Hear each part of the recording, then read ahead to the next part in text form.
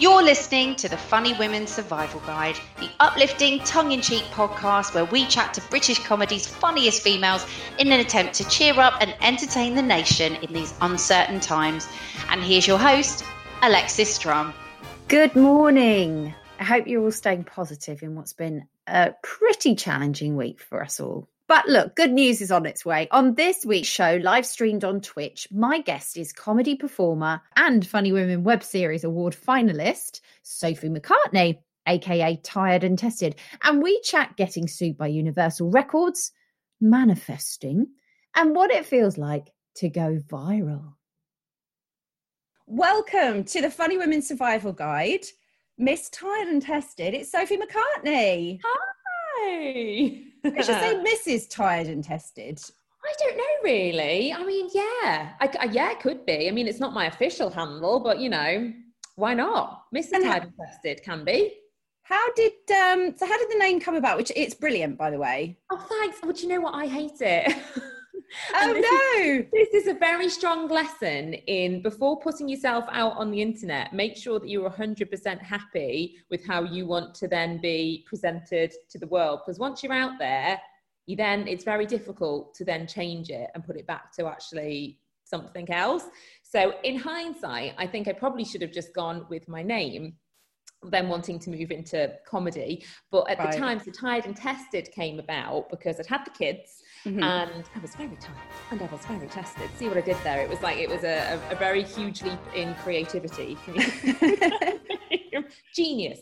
And I wanted to start out doing parenting blogging and trying out various different products that would make tired mothers and fathers make their lives a bit easier. So I was like, tried and tested, tired and tested. Oh my God, that kind of works. And that was how I came up with the name. And then literally just put out one thing and then everything blew up and then I was kind of stuck with it. But that's just me now. It's fine.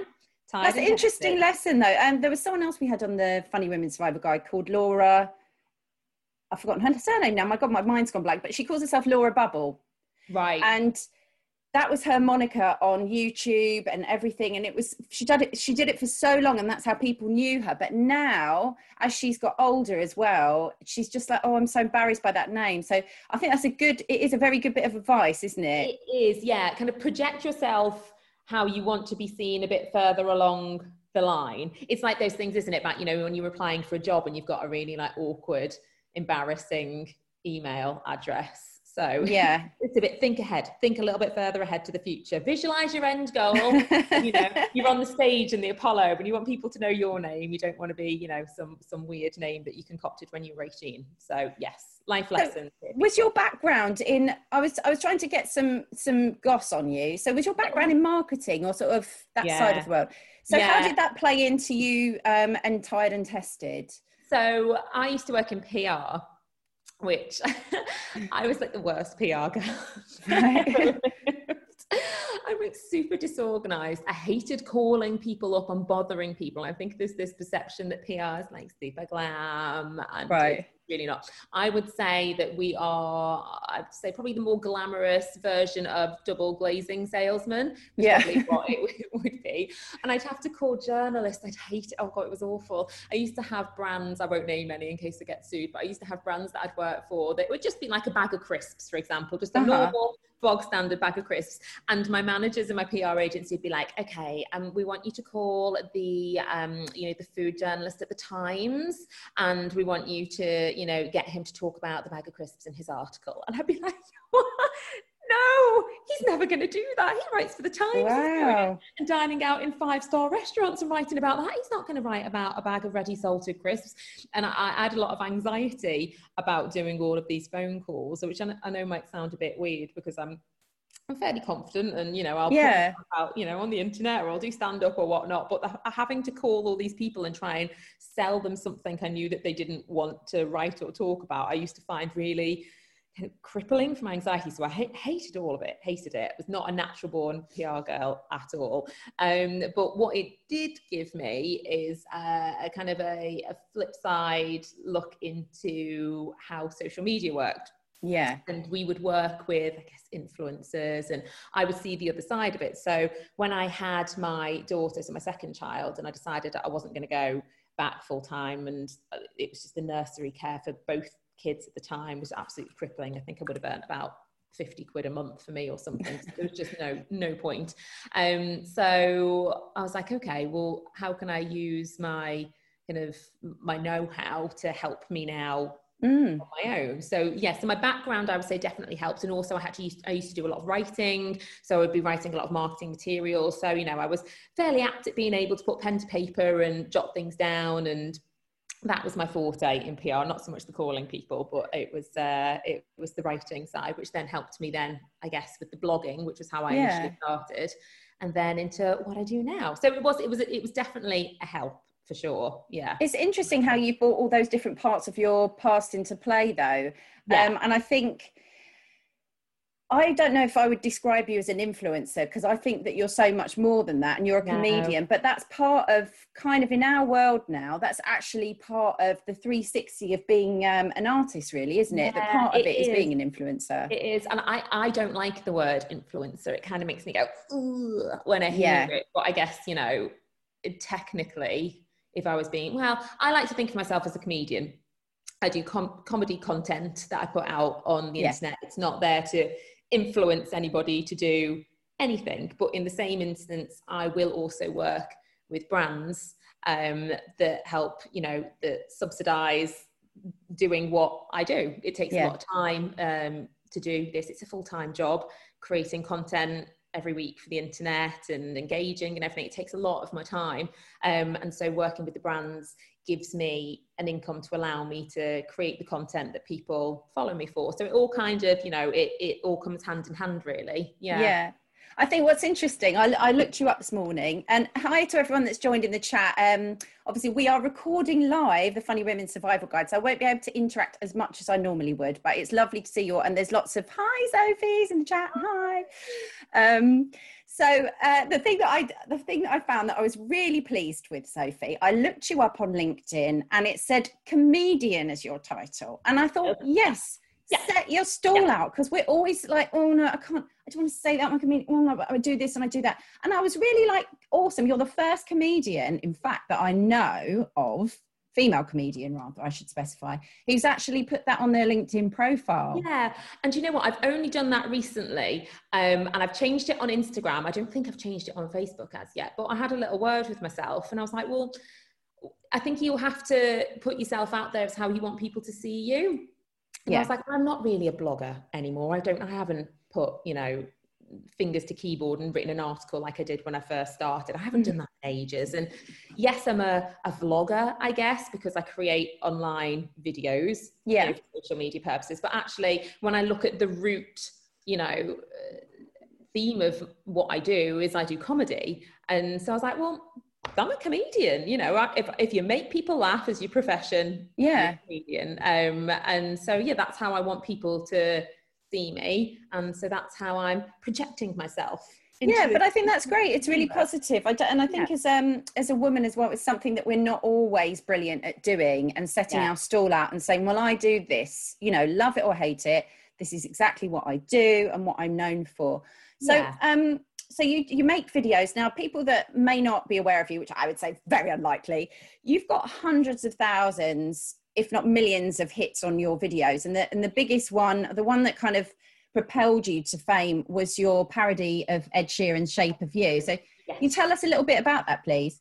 Yeah, so I think that will go on my gravestone, I reckon. Someone's just going to put, in brackets, and my bed sheets smell like poo. loving wife and mother, bed sheets smell like poo. So that was literally the first thing I ever did once I set up my socials. And one of my friends said to me, she was like, the writing's all very well and good, and I'd grown a little bit of an audience who liked all the blog articles, but she was like, if you really want to put yourself out there and make some noise, you need to do video. And at the time I was like, I couldn't possibly, I'm such a wallflower.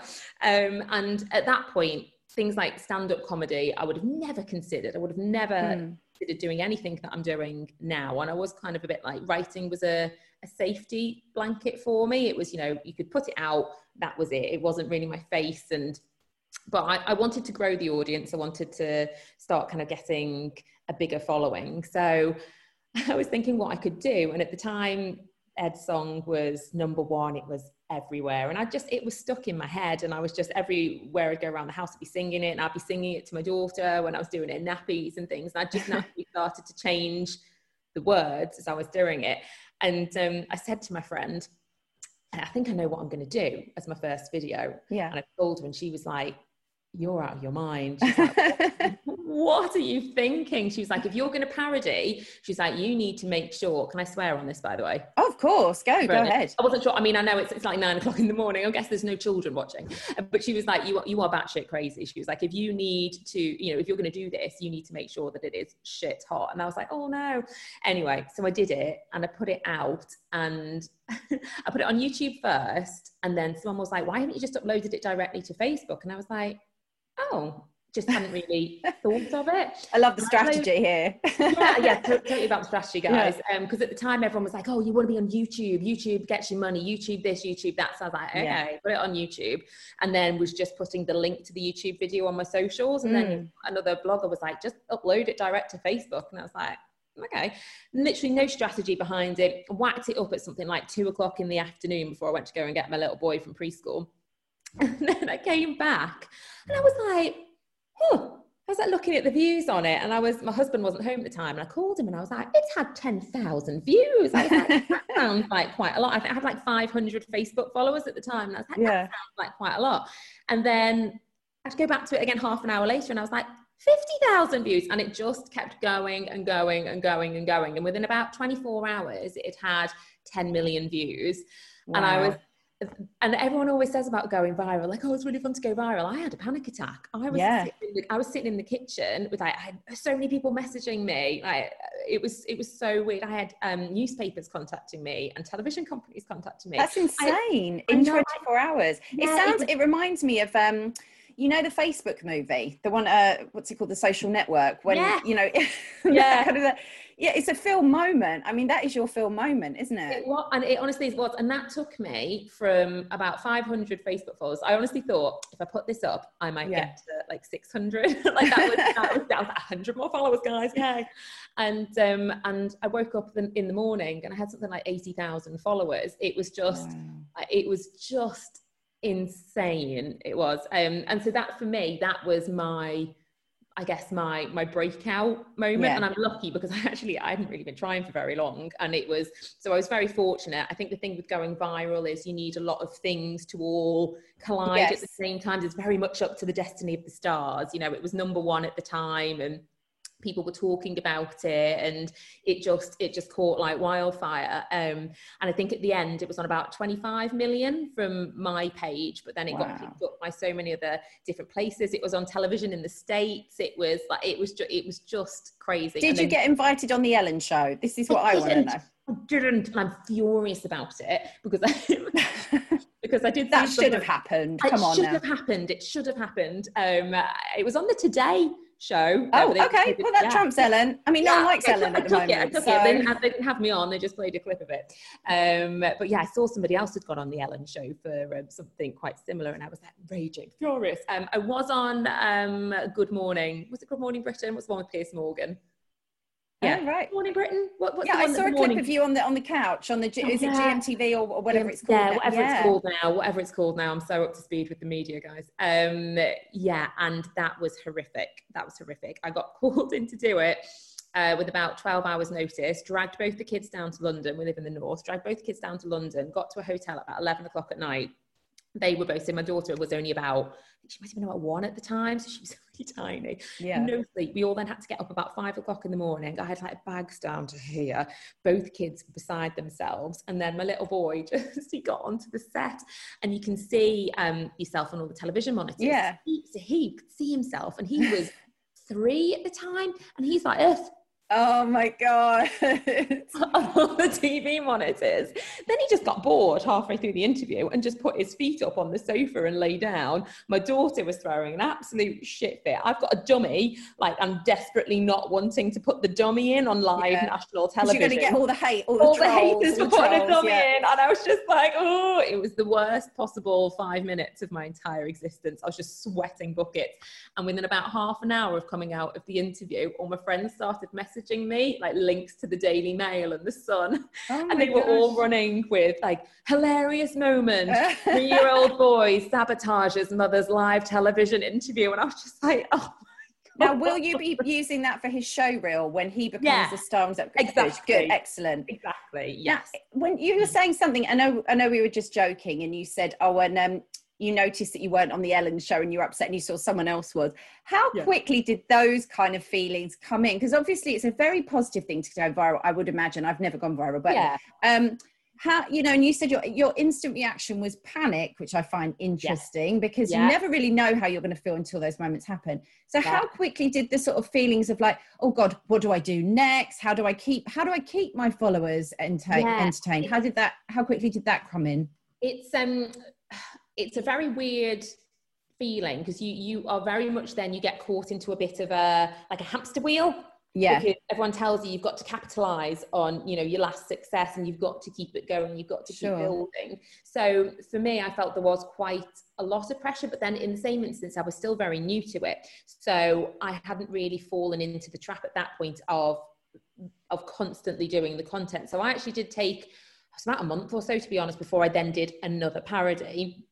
And actually that was fine. I had a lot of people because it went for so long and the reach was so vast, it kind of sustained me for quite a while. I was literally getting still thousands and thousands and thousands of people following every day, and messages and all the interactions. So I kind of I dined out on that for a little bit, but when that passes and then you were kind of then into the real world, you're like, okay, this is now what I do for social media. That you're in the hamster wheel, and it's trying to not look at what other people are doing and let that spook you, and being like, oh no, well they've done a parody, I need to do another parody, that person's got 2 million views on their video, mine only had 500,000, wow, I'm awful.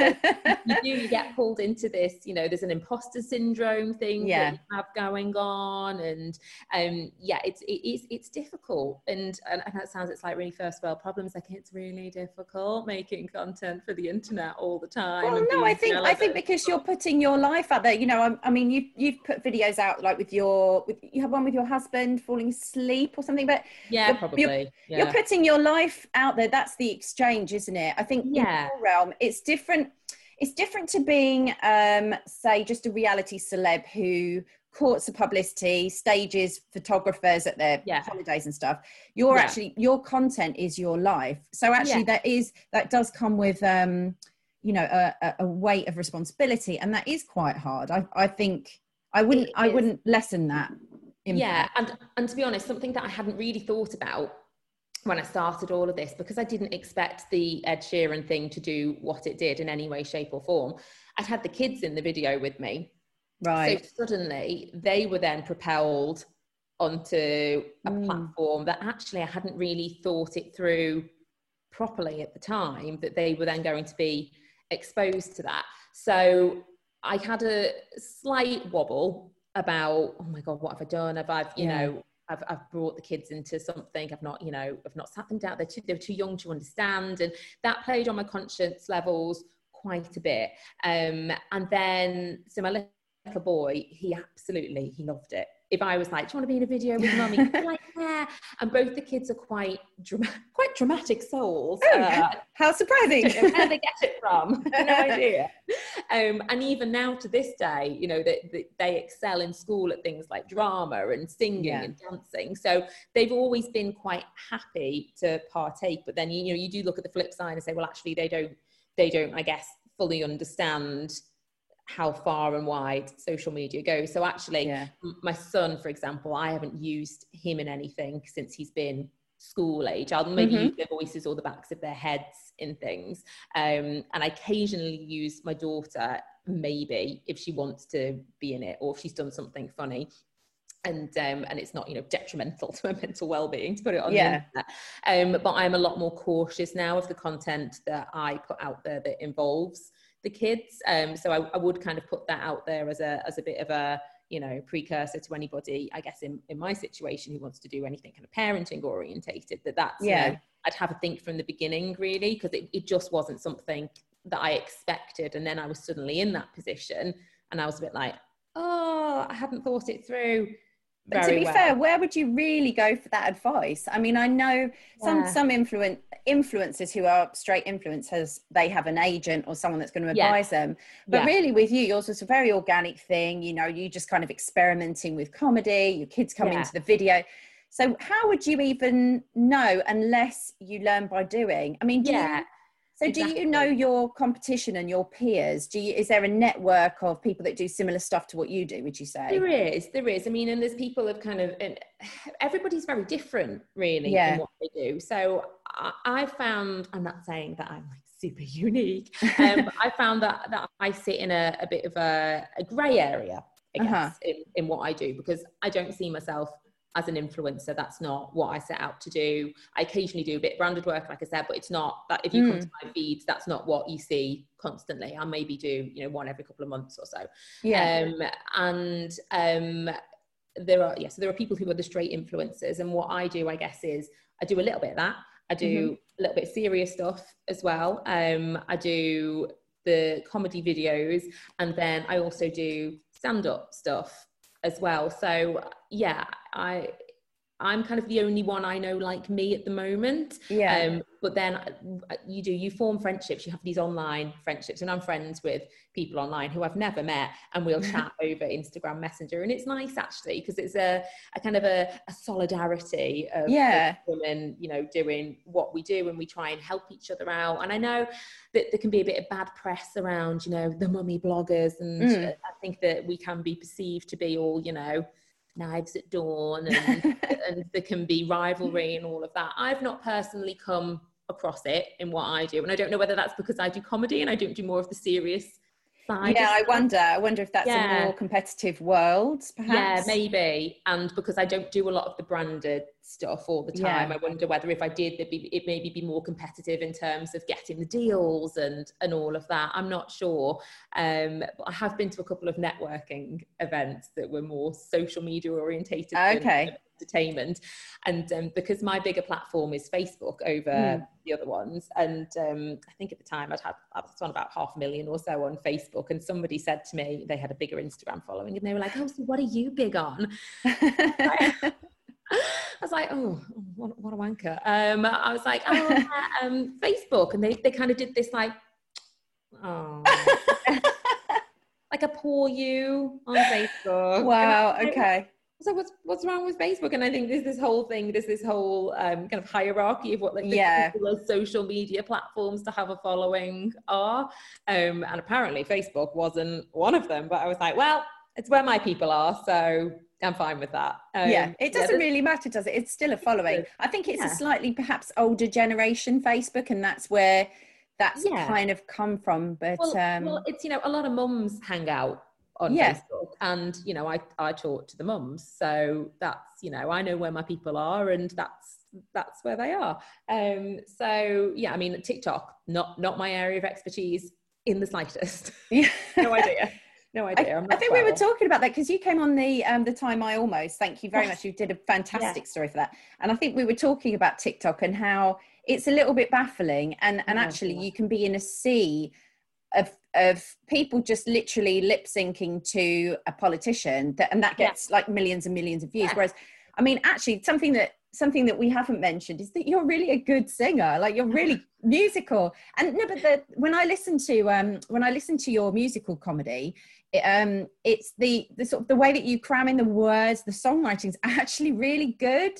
And I think that's part of what makes you unique, is that there's people that do musical parodies or whatever, but it's video based, and it's like a sort of there's no singing involved, but you're songwriting on top of it. And I think that's something that is very unique. Well, I had to adapt really, because I learned quite early on that parody writing in the internet can get you into a bit of hot water. Right. And so I had, this is my claim to fame, Universal Records put a complaint in against me. Oh, get in. It wasn't quite a cease and desist, but it wasn't far off. Right. And they actually they got Facebook to take down the Ed Sheeran video for breach of copyright. Really?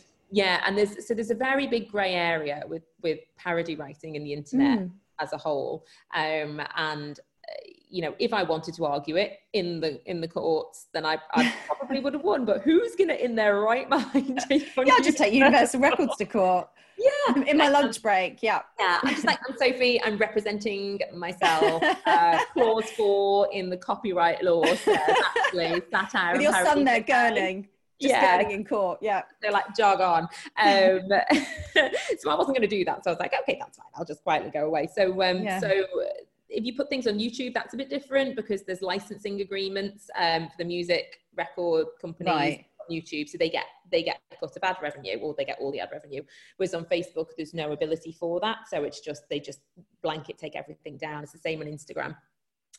So I had to find a way around that of still doing musical comedy, but not doing parody. So I was like, okay, well, if I can't rip other people's stuff, I have to do my own. Yeah, and so I started doing that actually, and that stretched me and pushed me into a different direction. And again, I did one, and it's called Hurty 30, and it was a song about being in your 30s, and actually, how shit it is. When you're in your 20s, you're going to be like, yeah, I'm going to have Prada handbags, drive a Range Rover, be so successful in my life, go on holiday to the Maldives. And then you're still trucking around in your 30s in a pair of leggings and with a hole in the crotch, and you have a pair of garden Crocs.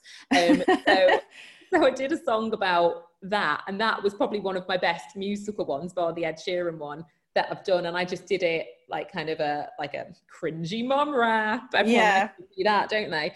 But I just did that, and that was kind of, not as successful, obviously, as the Ed Sheeran one, but it was, it did the job. And that then kind of put me into another different niche that I could do that as well.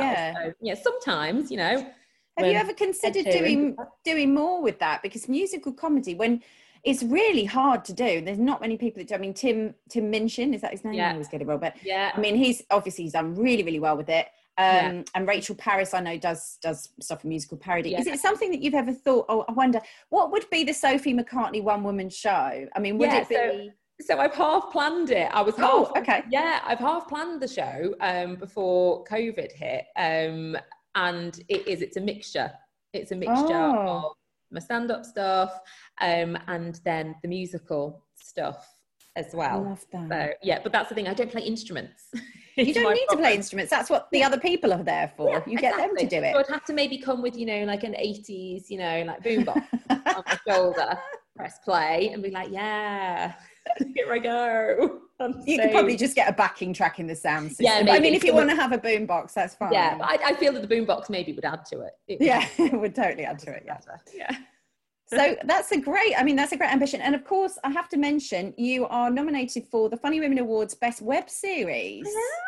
That's exciting. Yeah, because that was nominated by the people. That wasn't like you going, hello. The people may have spoken. I don't know. It's very exciting. I have to say though, I'm not a natural born winner, so I don't know.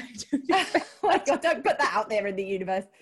But it's very exciting. And we've just got a comment from Samantha Stevens 36 in the chat, and she said, I'd never seen Sophie's video before, but I just got on YouTube, and as a mum of a 5-year-old, I can totally relate. And that's the thing, you are very relatable. And I thought of you this morning because I was very naughty. I was on the school run, and a car wouldn't let me in, so I pretended to cry. But I had to do it really dramatically because obviously I was in my car, and I thought of you, and I thought, like what is the worst naughty mum thing that you've ever done to kind of get away? Do you know what I mean? Like, we've all do these little things. Yeah, that's so bad. Brilliant.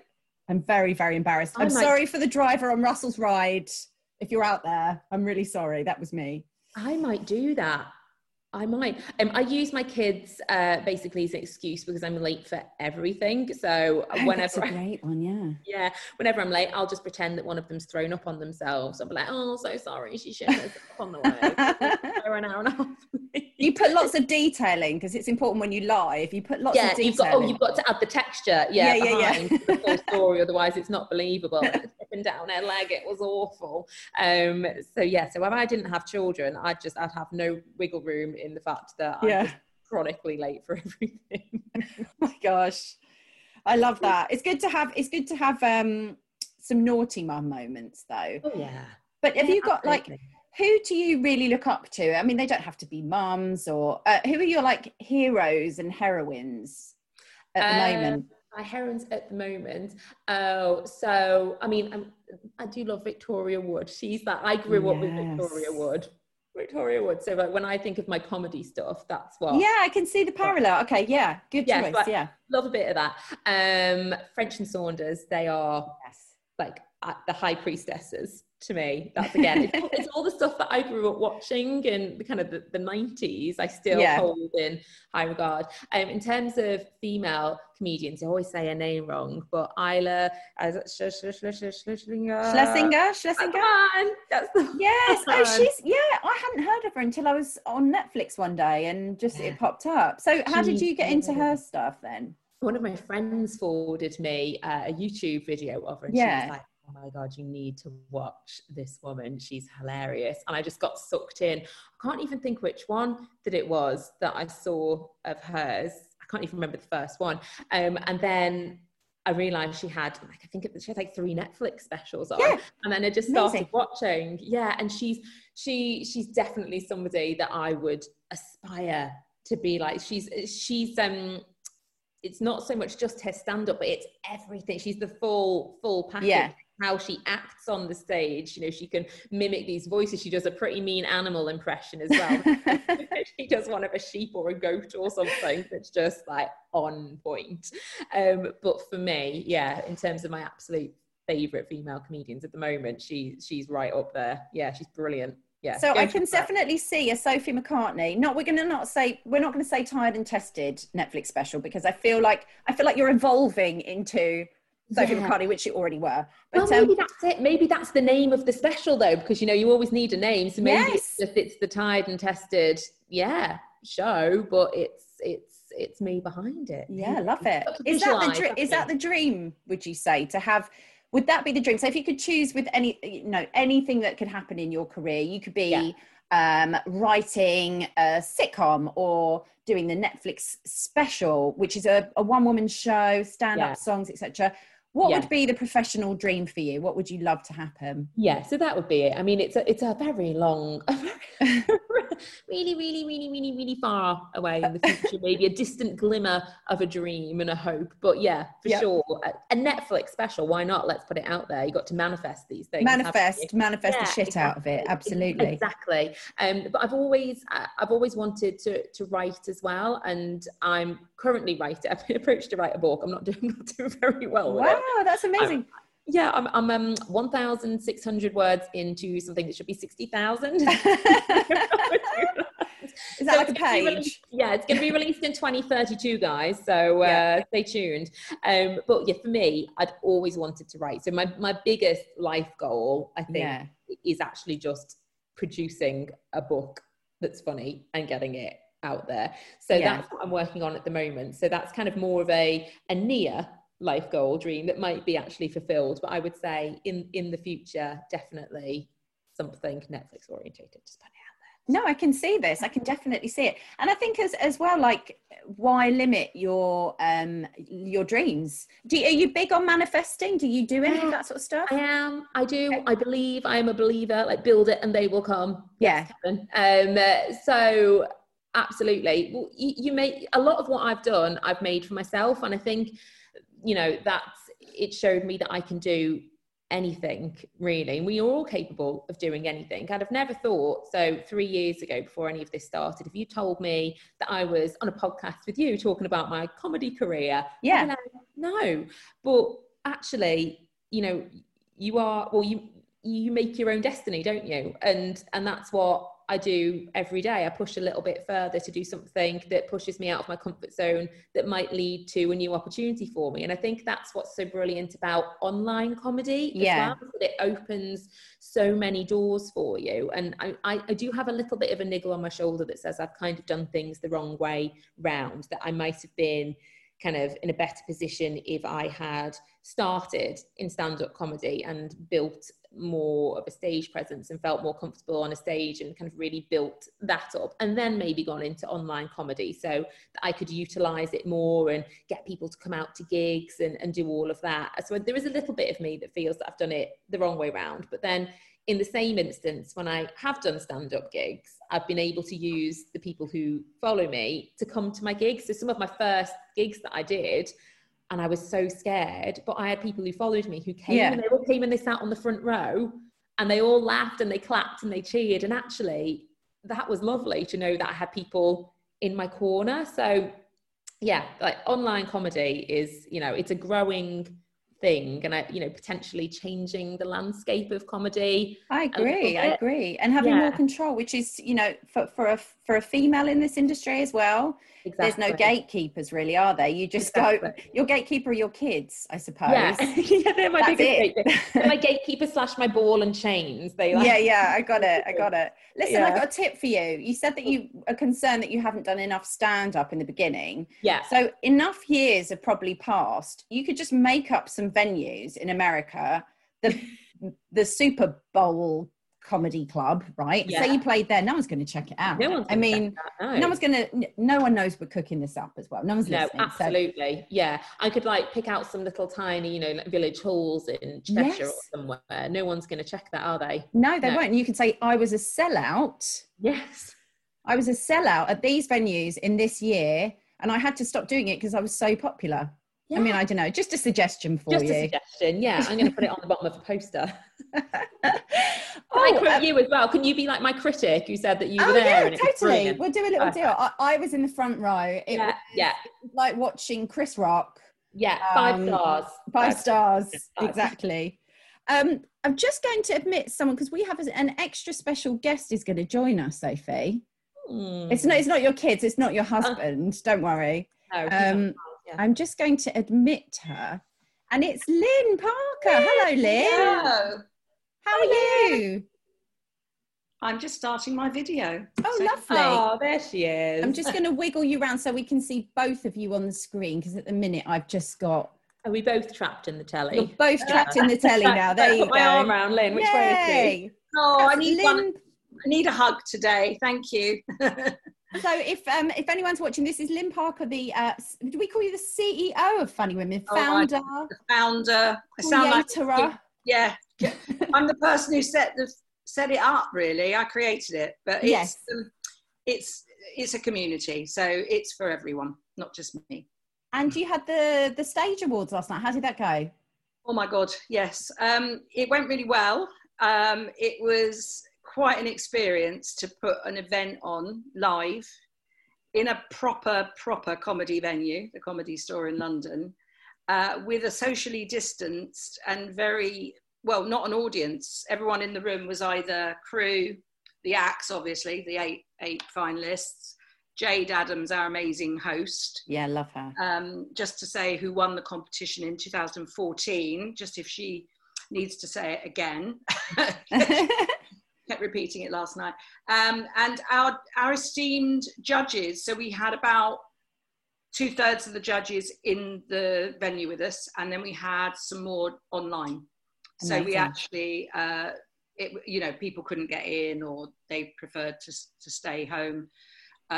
It was the most extraordinary experience. So I'm actually computing it today. It was weird. It was weird, but lovely to be doing a proper show again, actually. It was brilliant. And Lynn, why are you here? Why are you here? What are you doing here this morning on our chat? What's going on? Well, we last night was the stage award, but the Funny Women Awards encompass 5 different awards, one of which is a public nomination award. So we ask the public to vote. Normally, it's a best show, But obviously, in the current circumstances, there aren't a great deal of live shows going on. Yeah. Last night.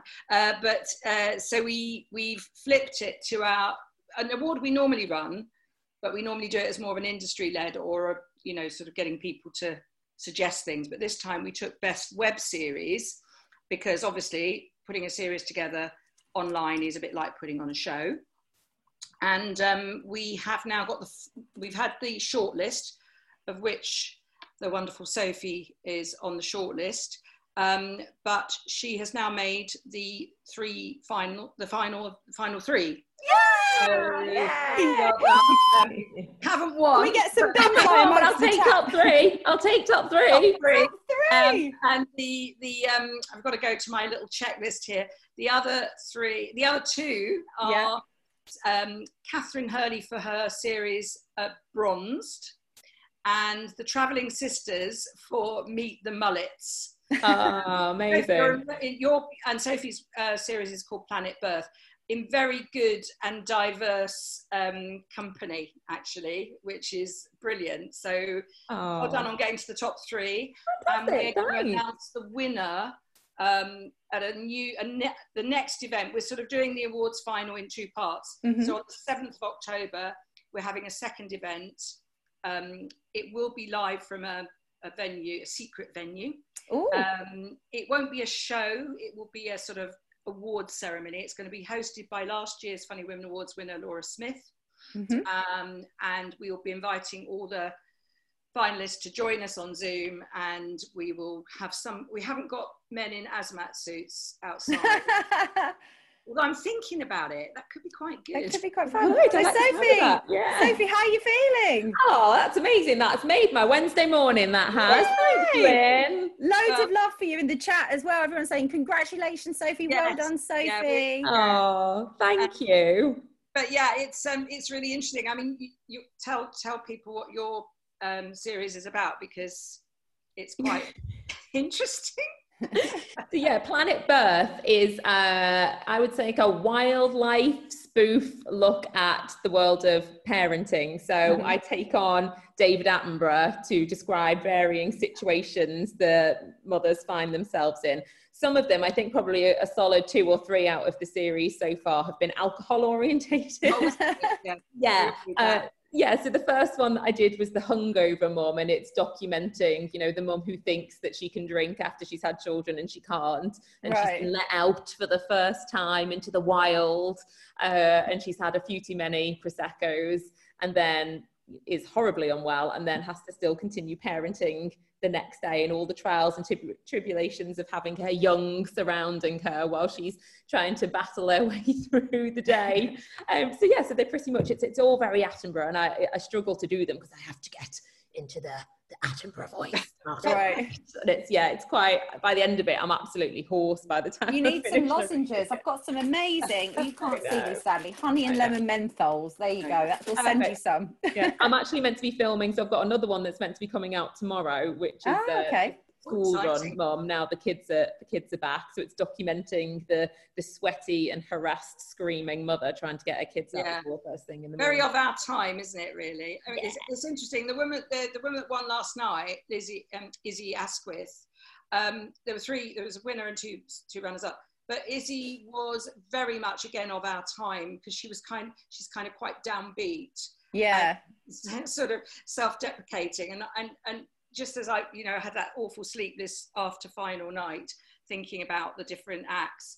And actually it was so interesting to see that kind of act, it's different again, isn't it? It's that whole, we need comedy in different forms. Yeah. And it's sort of deadpan comedy. She's young, she works in TV production, actually. So it was very interesting to see the range of different comedy styles that it continues to impress me 17 years on with the awards, how every year I am personally so inspired by the different types of comedy. So the web series has been really great as well, because it's just all different types of things. There's yours, there's Bronzed is more of a sort of sitcom setup, and then the Travelling Sisters, who are 3 women from down under, where we're about to launch our new Funny Women chapter, actually, interestingly. But they are just,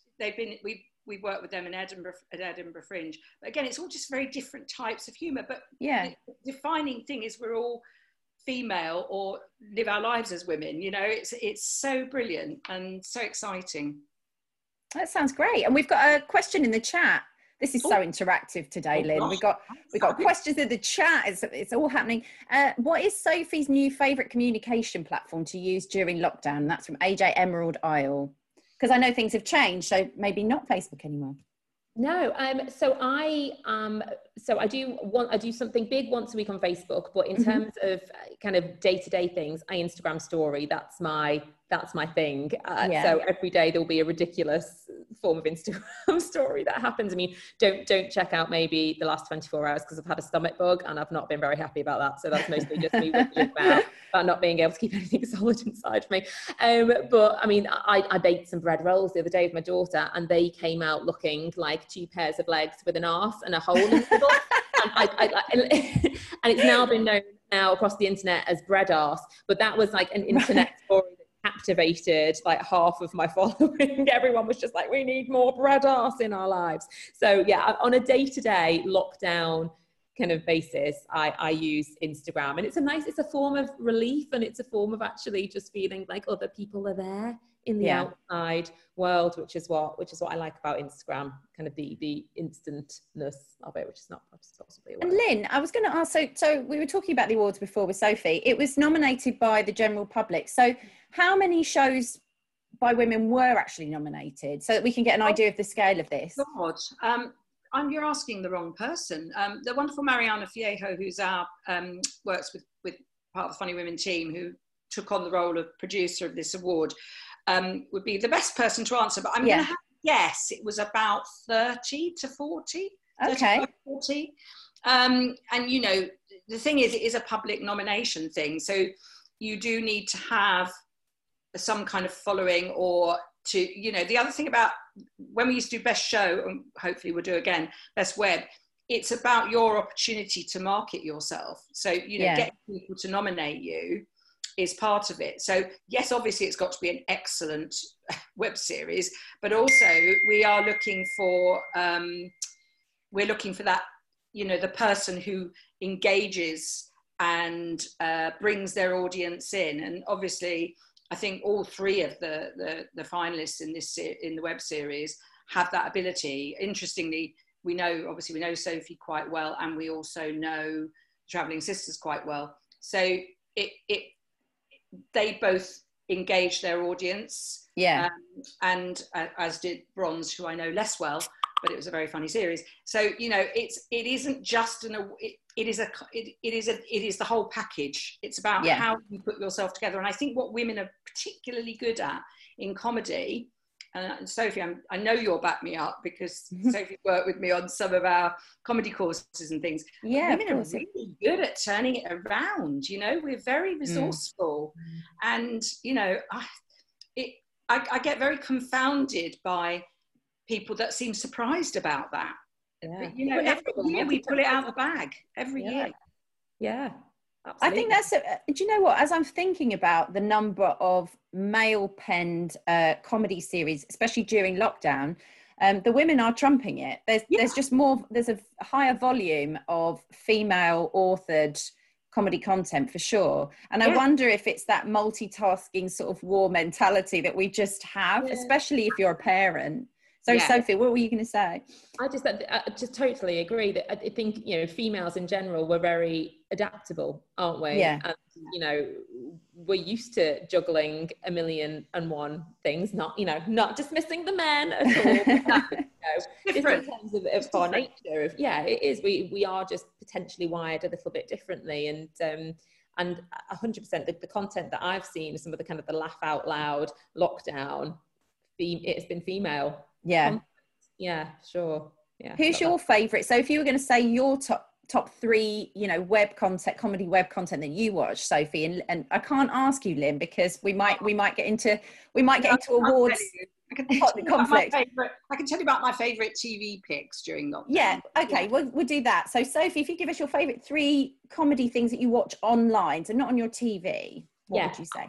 I can't actually, it's awful, I can't think of her name, but who is the American girl who does the Trump? Oh, Sarah. Yeah, Sarah, but I can't think of what. Is it Sarah Vaughan or something? I think I'd have to look her up. But yeah, she does she lip syncs to Trump, and she is actually brilliant. Yeah, very funny. Yeah. She's really funny, and that's just again taking something that's so simple, and it's utilizing the social platforms like TikTok, isn't it? That makes it do things like that, and just being able to push it out there.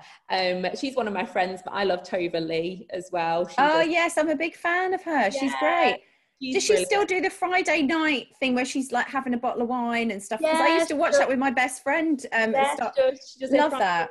Friday night pajama party where you kind of come on board. And again, that's another great example of using social to engage with your audience and you know, bringing people into your community. And it's a great buy-in, and it's a great tool to be able to do that. And then, you know, if you've got something, you know, a show or a book or anything, it's a great tool to be able to it just kind of galvanizes it all, doesn't it? Again, it's all about the marketing.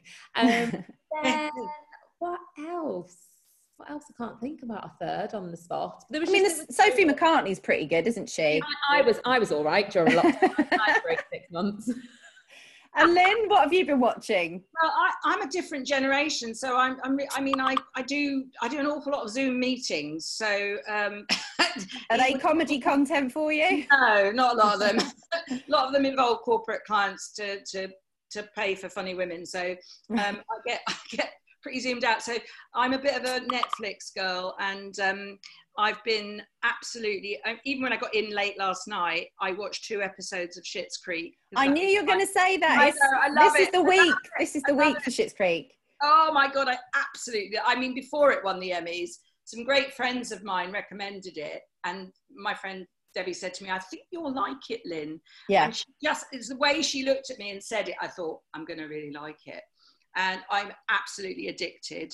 I'm channeling my inner Moira the whole time. I think that's interesting, because my last question, because we're coming up to the end of this lovely Funny Women Survival Guide recording with Sophie McCartney, and it's been so great, and we've had lots of people lurking in the chat. Lurking is a Twitch expression, but just listening in and getting lots of advice from Sophie about how to get started, etc. But my last question was for both of you, for the awards due, which is now happening for Sophie because you're in the top 3. It's so exciting. What are you going to wear? What are you going to channel your inner Moira? What's the outfit going to be? Oh, go on, Lynn. Lynn, do you want to go first? Well, I don't have Moira's amazing vintage designer wardrobe as curated by Son David. But I think I just think I'll do what I normally do, which is wear a cool shirt, because I've just been in the shirt mode for the last 6 months. So I'm still, blanking out my legs. But the bottom half will be making an appearance at the awards too, right? Good shirt. My kids bought me a wonderful shirt, which I actually wore last night, which might get another airing. Yeah, that's okay. Then it's your trademark shirt. Yes, so trademark leopardy print shirt, as inspired by an outfit of Sophie's, which she will know exactly about. Amazing. And Sophie, what are you going to wear? It's so exciting. Oh gosh, I mean, it's going to be the same things I wear every day. I'm going to have like some kind of active wear on the bottom. Well, not being active, and inactive wear, I think. Yeah, always inactive wear without doing any exercise. Yeah, means you can eat more with an elasticated waist. It's brilliant. And then some kind of it's all going to be business on top, I think. Yeah. Okay. Business on top. Yeah. Fabulous. Well, thank you so much for joining us, Sophie and Lynn, for that lovely special announcement. Thank you so much to Sophie McCartney for being such a great guest. And how lovely to have Lynn Parker of Funny Women pop in and announce Sophie becoming a finalist. Woo! Love a bit of good news. Sophie can be found on Twitter @TiredUntested and on Facebook, her favourite platform, as Tired, 'N, and the next word, tested. Hope that's not too confusing. Okay. And on to the recommendations for this week. Poppy Hillstead's new podcast, Poppy Hillstead Has Entered the Chat, is out now. And you should also check out the other 2 Funny Women Web Series Award finalists, at Katie Hurley and at the Trav Sisters. Both of them are hilarious.